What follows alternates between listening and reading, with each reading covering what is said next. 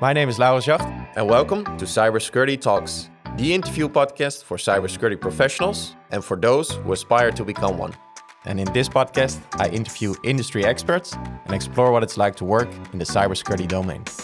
Join us on a journey and learn about the latest trends, real-life war stories, and everything you need to know about this fascinating industry.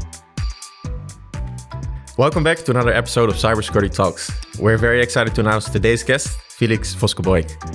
Feliks is the Chief Information Security Officer at A.S Watson Group. This is the largest health and beauty retailer in the world. The company has over 11,000 employees and is active in 29 different markets. For the Dutch listeners, you might know A.S Watson via the brands that include EC Paris, Trekpleister and De Kruidvat. Feliks started his career in Brooklyn and New York City. After that, he moved to London, where he worked for Shell as a group data privacy advisor. And after 3 years, he moved on to join Unilever as the global data privacy manager. In 2016, he joined A.S Watson as the head of data privacy, and in 2017, he became the head of IT security. For this role, he also moved to the Netherlands. In 2020, he became the CISO. Feliks, welcome to the show. Yeah, thank you for having me. What an amazing career so far. Yeah. Not bad. Also, you lived in cool places, New York, London, and now in Arnhem, I believe. Yeah, of course. Very different now, but that must be lovely changed. place. Yeah. What you need to know about me. And we always start the podcast with the same type of questions. Yeah. Just I will shoot them at you. So here goes. What meal do you start your day with? No, I like granola. Granola. Android or iOS? iOS, of course. What's your favorite phone app? That's a good. My banking app, right? check all the money that's got every day.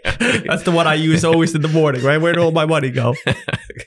And working from home, office, or a mix? I used to hate working from home, right? But I think after COVID, I think it's mostly working from home now with travel starting. I think like many of us, I got too used to working from home. But office is nice though. But I think the more mix. people come to the office, then it's good. But otherwise, it's a mix. Yeah, check. Are you a gamer? Not so much. Well, I like sports, but not so much gaming on the no PlayStation. Well, with the kids sometimes Nintendo Switch, maybe NBA 2K. Yeah. Things like that, but not actively. Yeah. Laptop, desktop, server, or VM? Oh, a laptop. What's a guilty pleasure of yours?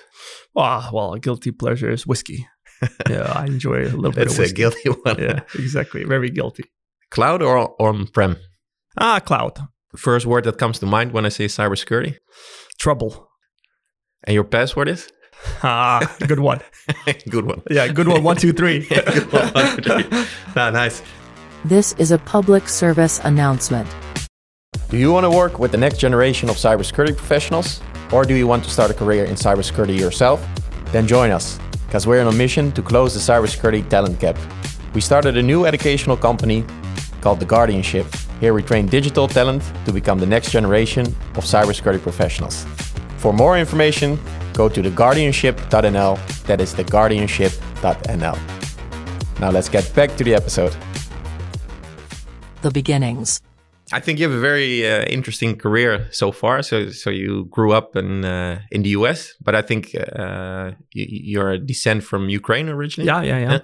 So my family, we moved after the Cold War. So back in the late 80s, my family, unfortunately, like a lot of migrants today that have been coming to Europe, we also migrated. I remember my father brought pretty much, me as a little boy with my grandma, my mom, and other people, and my great-grandma at that time, and his parents, all across the world to get to America. Yeah. And, like many people are what they're going through today, we also went through. We lived, I think, about 6 months. We lived in Rome, Italy. And then we lived also in Austria for 6 months in people's houses, as migrants, as many people, unfortunately, today. And then, America pretty much gave us the open door. And my parents, went through the American dream. Yeah. And were able to raise me into the good man that I am today. But but it was hard. And, I really feel it for a lot of people from the Ukraine that are going through similar, but there's always hope on the better side. So we hope that, they will also live the dream somewhere or back home. I think most people want to go back home, but we have to see where it takes us from. Yeah, I think that as an immigrant in the US, you sort of continue the American dream from your parents, and I think your first job was more in corporate finance, but not so much in the security field. No, of course. I mean, it was interesting because I kind of studied law, right? So I was always trained as a lawyer. But it's sometimes when you're young and you kind of leave school, you kind of I like the subject, but do I want to do it or not? So for me, I was very much thinking twice whether I wanted to be a lawyer or not. So and interesting is I got an opportunity to work in the corporate finance, but in the biofuels area, but also with Ukraine. So it felt a little bit like, I could see my roots. I could go back and feel it. And so I was helping to build biofuel plants in different places within Ukraine. So that's a good start, I think. But then, you realize whether that's something you want to do. So you're trialing things out like any person out of school would, right? Not everybody's determined to say, that's all I'm going to do this and that's it. But that's not fun, right? You need to have a little bit of fun and pleasure in your life. Yeah. And I think my journey is fun. And that's what I enjoy. But before we started the show, you mentioned the high school dream was maybe to become an FBI agent. Yeah, well, that was my thing, and it kind of brings back what I do today. Very similar, right? I think when I was also in my early days, I think I watched a lot of exciting cop movies back then, right? In America, I think most of us who watch American TV, most of it is related to the police, right? So it's always like whether you watch a movie like A Man on Fire or A Lethal Weapon or whatever it is, right? You always kind of, I want to be like these guys. I want to be this hero, right? And so I tried it out. I thought it was a fun experience, and I went through a lot of trainings. I think I did a lot of various internships and various roles in some cool places. In America, as I think most people know, there's not just one police department. There's federal governments, but they look after all different things. So I did various internships and pieces of work with these places. But then, it's a question is whether you want to pursue a life like that for a long time. So that was another trial experience, right? Yeah, but you have to try it. You have to try it. And it was fun. It was a fun trial, right? Experience. But then you're still in the security business. Exactly. I'm still doing it. Just some people say whether it's safer or not to be a guy breaking down doors or stopping hackers from hacking your systems, right? I think at the end of the day, you don't know what's safer or not anymore. But I think it's just as much fun and trouble, I think. Yeah, that's scary. Yeah. Okay, no, super interesting. But I want to jump back a little bit to the beginning of your career, because eventually you decide to relocate to London and join Shell as a data privacy advisor. Yeah. What was the decision to find a new job and also relocate and leave everything behind? Yeah, well, I think so. Also, my wife as well had a big part in this, because I think, as I told you, again, my wife is German. We met in New York, and she wanted to move to Europe, and I was thinking, if I was going to move to Europe, where do I go? Obviously, the language barrier going to Germany, especially with work and stuff like that, would be tough. And I was starting out my career, so for me, it was important to go to a place like an English-speaking country like the UK. And there, that's when I started working with Shell there. I worked a lot in the governance and risk area, and a big piece of course, with data privacy. And that was probably my first stint, I would say, into this world of data protection, privacy, security. And back then, it was still an early subject, right? I think GDPR and all that was still, not even in discussions yet. Yeah. So a lot of the focus was a lot on data protection, right? Yeah. How do you ensure that you securely transfer the data? How do you ensure that data is properly encrypted, access controls, and all that? So that probably kind of made me think about, what's the bigger importance here? Is it security, or is it more getting somebody's consent and legal, these things like that? So I was very much focused, and my approach was very much on the data protection side, making sure if you have that customer data or employee data, whatever it is, you need to make sure you have the right controls, to not lose it or not be hacked or, have a breach or something along those lines. Yeah. And what were the main challenges for Shell back then? Well, I mean, it's back then it's an interesting one. If I could remember some of them, I think it's getting people's buy-in in this concept. I think this not only in Shell, but I think overall in all my other careers as well, and companies I worked with in this area, is always getting the buy-in, right? I think people see the world of security and the world of privacy still very much as, you're holding me back from doing what I want to do. Yeah. Right? Because if you look back years ago, people were able to roll out a new server, a new system, without much complication. Yeah, maybe some companies had security or not, but many didn't. Yeah. Many didn't think about this concept. And, especially if you look back in some of the legacy environments that companies have today, there were no controls behind it. Everybody was able to access everything. Everybody was able to share everything. Nobody patched or upgraded their servers. Everything was connected to the internet. So, if you look into the newer environments, it's a little bit different now. So you got to look back into days of how people used to think. So when you come in and you say, yeah, you need to do all these different measures and take into consideration these controls, people will look at you like, So there's a step that you need to take to get before you start breaching security and privacy. You need to kind of make sure people understand what's the importance? Why is it a risk? Build that burning platform for them. Get them interested in the subject. I do marketing. I am a sales guy. And how would you create that buy-in? Because even as a CISO, I think you still have to create leverage and create the buy-in. How do you do that? Yeah, but I think that's the hardest challenge I think guys like me face today, right? And many of our CISO and many people work in cybersecurity. I think it's making sure that people understand the importance of the subject. I think a lot of people I see, they force the consequences, right? They always force, if you don't do this, you're going to get hacked tomorrow. If you don't do this, you're going to get a big fine from the regulators and stuff like that. I think most of us know and maybe read the book, The Black Swan, right? Yeah. The Black Swan effect, how people psychologically think about things, right? They think about things saying, it's never going to happen to me, right? Today, if you go like in the States, for example, most people don't have insurance. Why don't they have insurance? Because they feel like I'm never going to get sick. And then they get sick one day and they end up on the floor in the hospital, right? So this is the same thinking that we also face today in cybersecurity, right? A lot of people think, oh, it's never going to happen to me. So if you go to them and preach them about consequences of a data breach or a hack or some regulator fine, right? You didn't get their buy-in. But what you need to do is find ways on how you could improve what they're doing today. Many times we hear situations that my server is not patched, for example. Yeah. And if the server is not patched, they're thinking about, I need to patch it and it's more for security. But if you keep your systems up to date and upgraded, your server may have better support for the systems that it's managing, right? Your server may work quicker. Right. Obviously, like our phones, right? If we don't update our phones, they become slower. They don't work that well anymore. We cannot, we get all these different pop-ups and all these things. The same thing works in the system world as well. So that's the kind of thinking we need to do is show people, not so much only from a scary perspective. Yeah, selling fear. Yes, don't sell fear. I think fear, that's an old school way of doing things. I think that doesn't get buy-in anymore. But show people the value that security could create for them. And of course, that mindset of saying, okay, if I'm doing these things, I will prevent myself from being hacked or being compromised and stuff like that. People and security and privacy, I think, where a lot of people also fail today is they don't make it fun. You need to make it fun. You need to make it exciting. You need to want people to be part of the bigger picture, right? It's what you invest in, what kind of things you implement, what kind of information you share with them, right?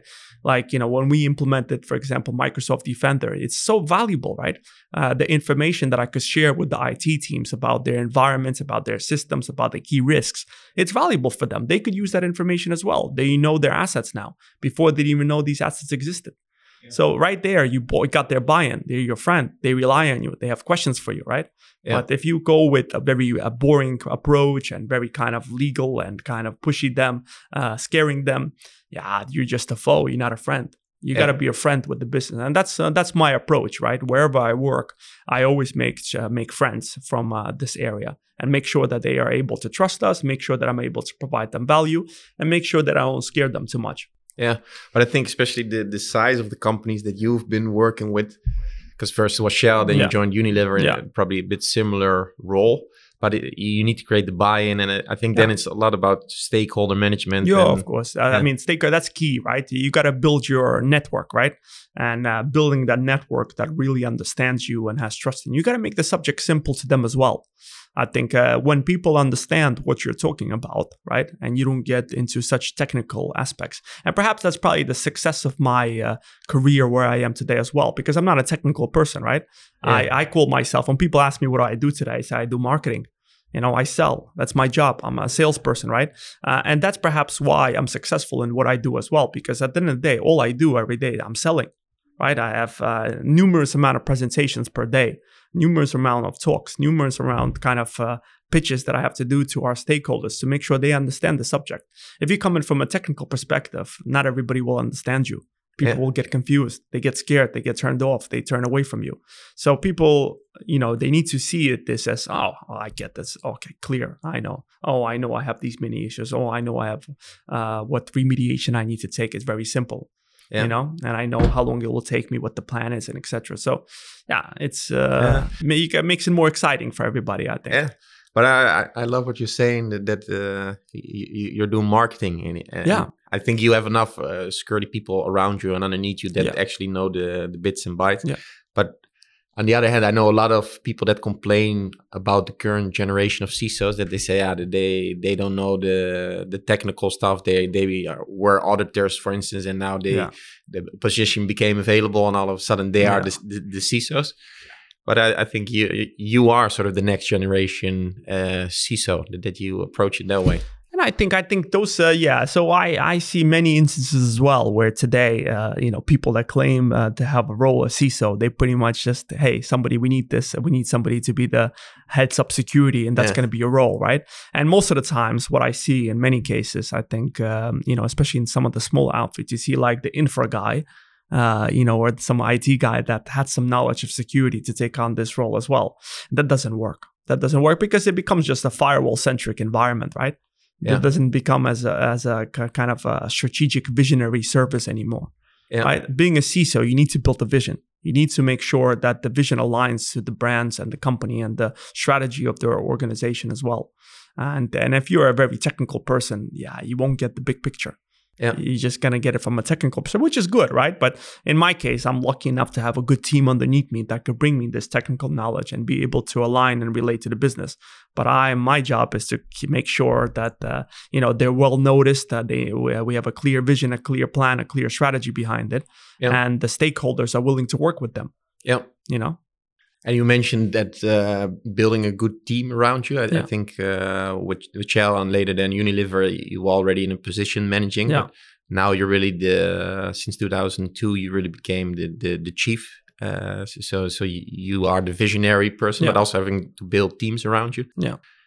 What advice would you give others if they're looking to build a good security force? Well, that's the hardest challenge right now, as you know as well, right? Is finding good people, right? I think we all face the same challenge right now. So, but I'm, I think, as you know and you've seen, I'm very much very critical in who I hire and who I want part of my team. I think you need people.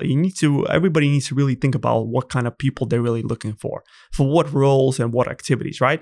I think too many times I see, and I made these mistakes before. You hire people for a particular role, but you give them another job when they come on board, right? Because you thought, maybe they do this. I need them to do this better because that's more priority. It doesn't work like that, because you need to hire people that you need specifically for a specific task, right? If you need somebody to be a project manager, you need to hire a project manager. Don't make a project manager and a guy that's going to roll out your endpoint detection response capability without that kind of knowledge, right? I agree. People can learn on the job. That's okay. But I think we're at a stage now where, people learning quickly is a little bit difficult, right? It's time and it takes a lot of effort and stuff like that. And the market's at a big risk. So when you're looking for people, you need to ensure that you find the right people, but also to align with your strategic vision. That's important. You don't want somebody in your team who doesn't believe in what you're doing, doesn't believe in your vision, doesn't work around the culture. Yeah. That doesn't work, right? If they are not aligned to the company culture, if they have a totally different mindset, that's not going to work. Yeah, I made a lot of mistakes like this in the past. A lot of mistakes. We hire people and we think, they're going to do good, but we miss these things. We miss, do they have the strategic vision? Yeah. Are they aligned with us? How can you prevent that from happening? Because you will always have bad hires. How long you've been in the business? I stopped hiring people on the back of just simple interviews. I stopped doing that. One thing I do is I do very clear case studies. Right. So when we hire people, before we hire people, when we interview people, it's nice to have a chat about your CV and what you have done. Yeah. A lot of people, they sell good dreams and good stories, but the reality is, maybe 50% or 40% of that CV is true. Right. But what you really see is when you sit down with them and you give them an opportunity to present something, right? If they could communicate well, if they could sell themselves well to you and the case study that you have presented, that's already a checkbox, right? And if I'm interested in that person, then the next thing I do is I try to build a relationship with them. I try to make sure that they fully understand what they're getting themselves involved with. How they're going to work with us, what kind of culture are they coming with, right? Yeah, they need to like me. If they don't like me, it ain't going to work, right? Yeah. If I'm going to be a nuisance to them, or they don't like my style of working, or I'm going to be a headache for them, or because most of my team is like me. Right? They have that kind of mentality. Yeah, some of them may be more technical, some of them may be a little more inspirational, some of them may be a little more communicative, but a lot of them have the same vision. That's why they're part of my team. And if people lose that vision or they lose the interest of being part of us, I don't need them in my team anymore. Yeah. So, but I do that to also make sure that before I say, you're hired, I try my best and to find time to associate myself with them, whether it's a meeting face to face, whether we have a few chats before we finally hire them, whatever it is. I want to make sure they're making the right decision. You know, and everybody treated me like that in my career as well. Nobody just said, come tomorrow, you're hired. No, I wouldn't take a job like that. Detection is key. And what I noticed that you joined in 2020, you really became the CISO. That was in the midst of the pandemic. Yeah. That must have been a tough time to join, everybody working from home. And what was it for you? Yeah, well, of course. I mean, if you could think about it, everybody working from home now. Of course, I mean, from a cyber perspective, it was very important. But I think a lot of this also had to be influenced together with our infrastructure local IT teams, right? They played a big role into this as well, right? Keep in mind that my team is not actually physically rolling things out, like making sure there's a VPN on every endpoint, or making sure there's an agent on every endpoint to do different threat hunting and provide different antivirus services, right? We sell the concept, we sell the strategy, but we need local IT teams across our business units and our infrastructure teams to help to facilitate this. Yeah, and that's the key thing. So they were a big part of this as well, right? So we had to work fast and quick to get everybody up to speed and make sure we have full visibility. The key thing I think in cyber today is having visibility, right? I think we have passed this thinking that you're secure. There's not such thing as being secure, right? If anybody tells me they're secure, they work for a company that preaches security and everything is secure, it's a lie. It's a never-ending game. No, it's a never-ending game. The thing is about having visibility and detection. And that's where I'm investing much more today, right? Is to making sure that I have full visibility across all our environment, right? And if we see something, then we take action on it. But the thinking that you're secure, no, hackers will take things down in seconds if they want to, right? I think they're much more advanced and much more powerful than the security market is today. I don't think the security market keep up. Yeah. So you need to have good detection capabilities, that's for sure. Because we touched COVID, that was a turbulent time. But what keeps you up now at night if you look at the threat landscape? I must say it's my end users, my people. I think that's the biggest threat factor I have today. Because if you think about our attacks today, they happen in two areas, right? The public-facing environment like e-commerce and endpoints, people. Right? Yeah. And I think the public-facing environment you could control as much as possible, I think, with firewalls and bot protection and all that, which we do a good job on. But I think people are hard, right? People make mistakes, human error, right? 11,000. Yeah, but also don't forget our store employees as well. A lot of them also have connections to some, PCs and stuff like that. So they also could get email and click on links and stuff. But that's the key thing, right? And how do you monitor and control so many people?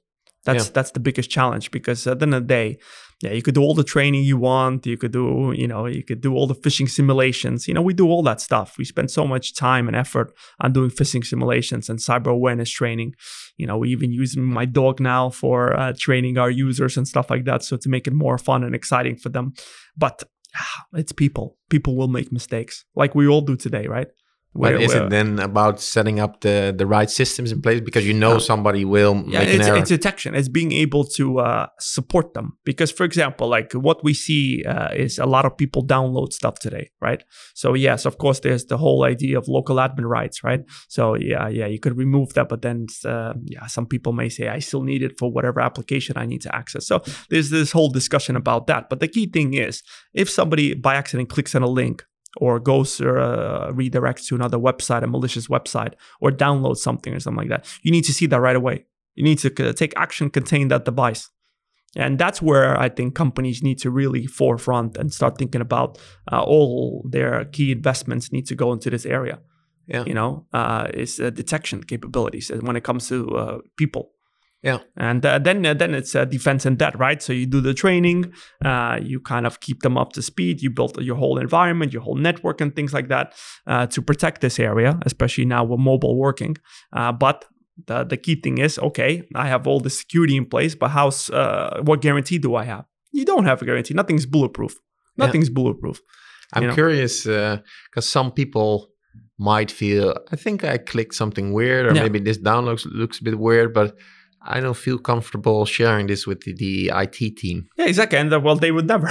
They never. So most people, they know they download something, right? And then we get an alert. It quiet. Yeah, they keep it quiet. We get an alert. We even have sometimes, people like if we ask them to block a specific IP, even the IT people click on it sometimes and they keep it quiet. And they click on it and then they suddenly see the device is not working or something weird is happening and they keep it quiet. And then we see it right away. Yeah. With the detection we have today, we could see something within a few seconds. So it's the shift might have gone from prevention, which is still there, but detection is I think prevention is, in my personal opinion, a waste. Yeah, I think it's maybe wrong word to use a waste, but I think it still has some benefits, but not the kind of benefits that you need right now. That's why it's a waste. I think detection is key. You cannot work without prevention, right? You don't have a security program if you go to your board and just say, I just want detection, but I don't need any firewalls or any VPN or anything like that. I don't need that. Yeah. It doesn't make sense, right? Of course. But I think defense and that strategy is very important. You need to have multiple layers. I think do not rely just on the fact, we do cyber awareness training, we do phishing simulations, we have good firewalls, we have good antivirus. Yeah, we're good. No, you're not good. Yeah. Trust me, a lot of things are slipping and you probably don't even see about. And the problem is with hackers today, they're not working in a way where they, hack you really bad on day one.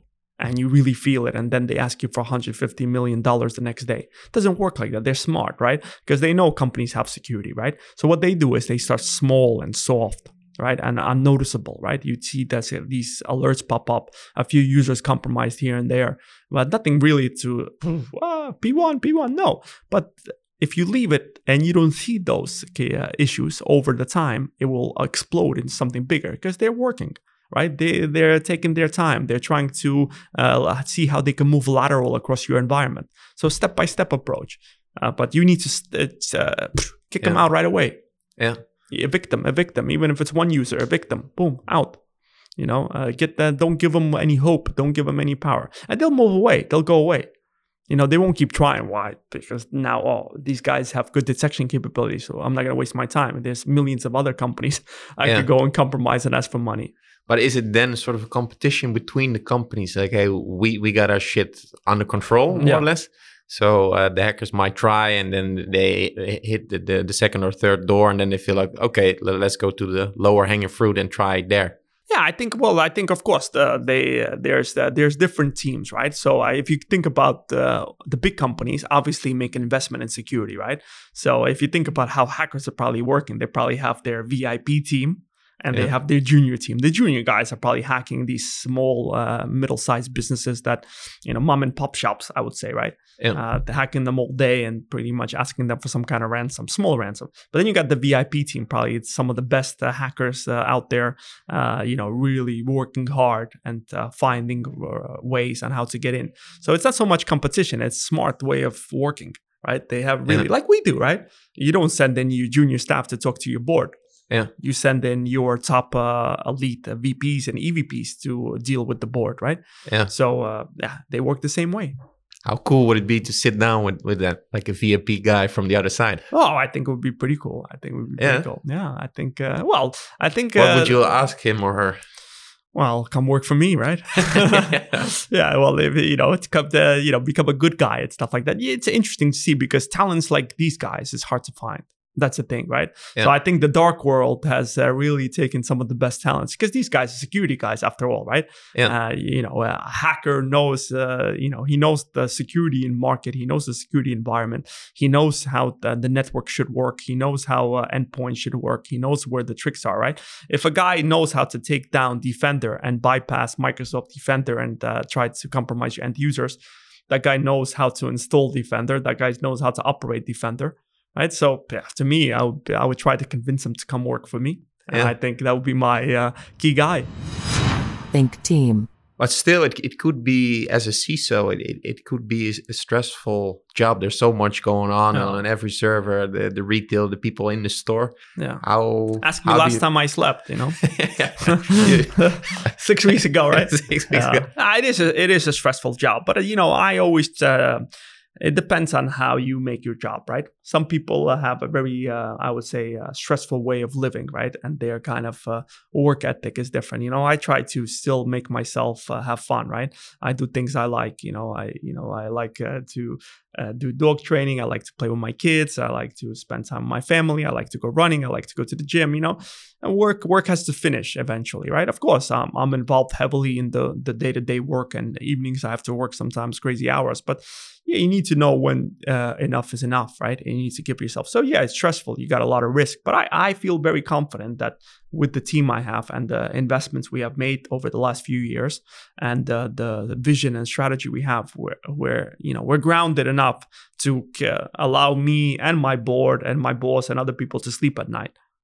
Yeah, but I feel, or not I feel, but I read a lot about this, that because there's a big shortage in the cybersecurity market, that the people that do work in the field work crazy hours and they're stressed, or some of them are even burned out. So what's this? How do you keep check of that? But I think it's also companies that are in this kind of environment maybe have not invested in the right technologies. Maybe they have not automated a lot of their processes. Maybe they're not doing things in the right way. I don't think the security market is at a stage where, you just have to be there 24/7. And you did see, of course, we have a SOC. We have a lot of 24/7 operations, right? We have a lot of vendors and different people supporting us pretty much the 365 days a year, 7 days a week, So it happens. But if you do things the right way and you invest in the right areas and you kind of think about the right strategy and have the right team, you don't need to work or have this stressful life. I really admire your approach. I think that that's a very healthy way to look at it. Okay, and you're only 39, and you're already a CISO of a huge company. What's next for you in the years to come? That's a good question, right? It's always what's next for me. I don't know. It's a good question, I think. Yeah, I mean, for me, the next thing for me is probably if I was gonna move to another company, I would pretty much. I like greenfields, right? I wouldn't want to move to another company to kind of be like, okay, I'll just take over from what somebody else did. I wouldn't mind moving to a company that says, we're we're firefighter. We got nothing to do. But here's a big budget. Here's all the things we need you to do. Help us. Yeah. That's exciting for me, right? Then I'm able to come in with my thinking cap and say, all right, this is how we're going to do it. Yeah. And I like that kind of environment where there's a lot of business units and things. But that's I think that's the hard part in being me at a young age and doing what I do, because it's where do you go from there, right? If you want to stay in the cyber market, because if I wanted to pretty much start my own cyber company or something like that. Yeah, that's why I was also asking. But you never know. You never know where the future. There's still a lot of work to be done where I am now. So it's hard to think about that, but maybe one day I'll start thinking about it. And if you look at the cyber, I'll turn into a hacker. Why not? Yeah. Open up a hacking business, right? Yeah, all headquarters. Headquarters could be financially interesting as well. Exactly. But is there one problem that you foresee, or that's already there, that you would really like to solve in the next years of your career? Yeah, I think it's for me is pretty much would be on the kind of the preventive people factor, right? I think that's the biggest problem I see today. I think if we could see how best to ensure that our end users are pretty much 100% preventive from causing issues in our company and causing incidents and stuff like that. Yeah, I would really feel happy. We have a big plan about that. We have a lot of inspirations and a lot of strategic improvements to make in that area. But for me, I think that's the really big picture. Yeah. If I could really be able to stabilize that situation where we could almost be certain that all the end users are pretty much either from a preventive measure, we already have everything locked down in a way that they could still operate. They can still do what they want, but we're able to control and detect if anything bad happens, but to a minimal, right?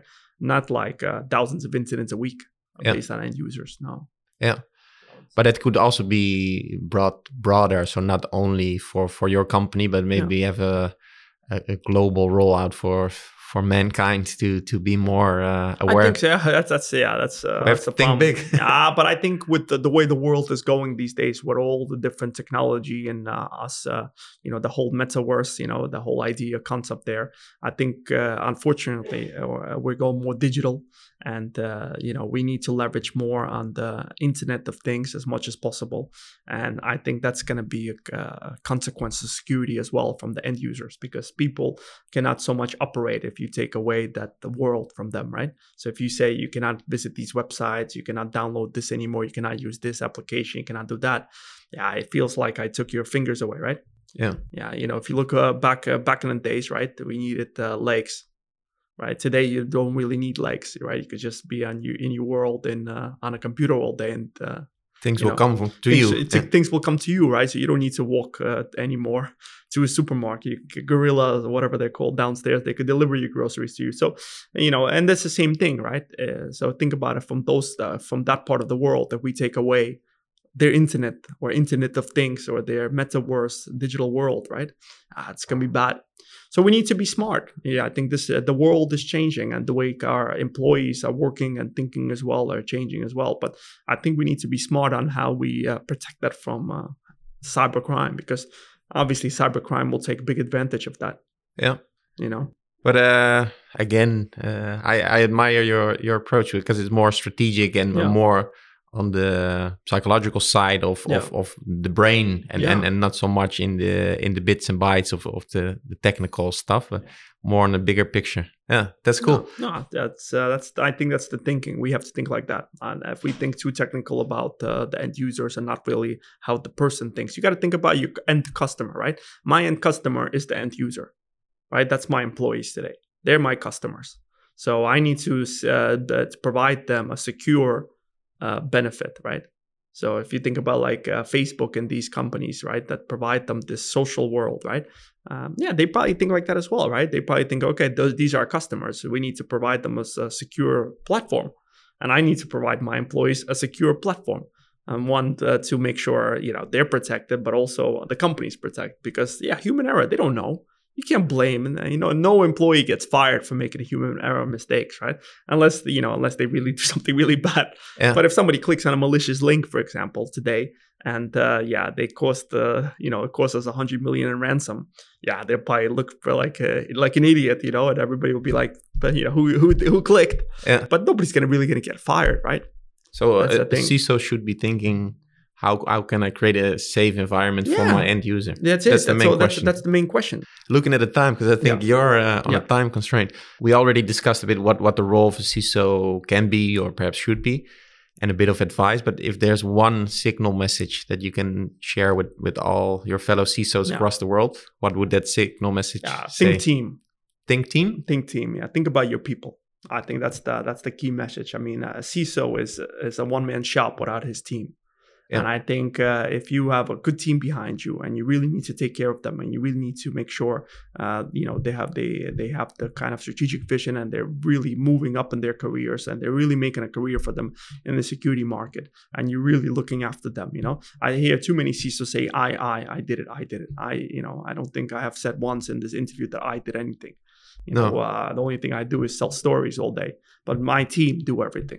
right? They do a lot of the work. And I think that's the key thing, the message that all the CISOs, they need to consider is their team. That's the most important thing. Because if your team walks away tomorrow, good luck. Yeah. And finding new people, right? It's almost impossible. Finding good new people right now is very difficult, I think. So you want to make sure the people that you have now, you take care of them and you give them that opportunity to grow and expand and let them take risk. Take risk. Let them try things out, and not everything will work, sometimes, but that's good. People learn from mistakes. Yeah. So the team, I think, is a key thing right now. And I think that's one consideration everybody needs to give too. Yeah. I like that. Think team. Yeah, think team. Okay. Great, Felix. Thanks so much. That's really enjoyed it. You're welcome. Thank you for having me. Thank you for listening to Cybersecurity Talks. We hope you've enjoyed this episode with the latest trends, war stories, and exciting career anecdotes. If you enjoyed the show, please review this podcast on your favorite podcast app. Also, could you do me one small favor? Could you please share this podcast with one friend that you think would like this show just as much as you do? Thank you. And for all further information, please go to csrecruitment.nl/talks and subscribe to this podcast. We will be back with another exciting episode in just 2 weeks. So see you next time and stay safe.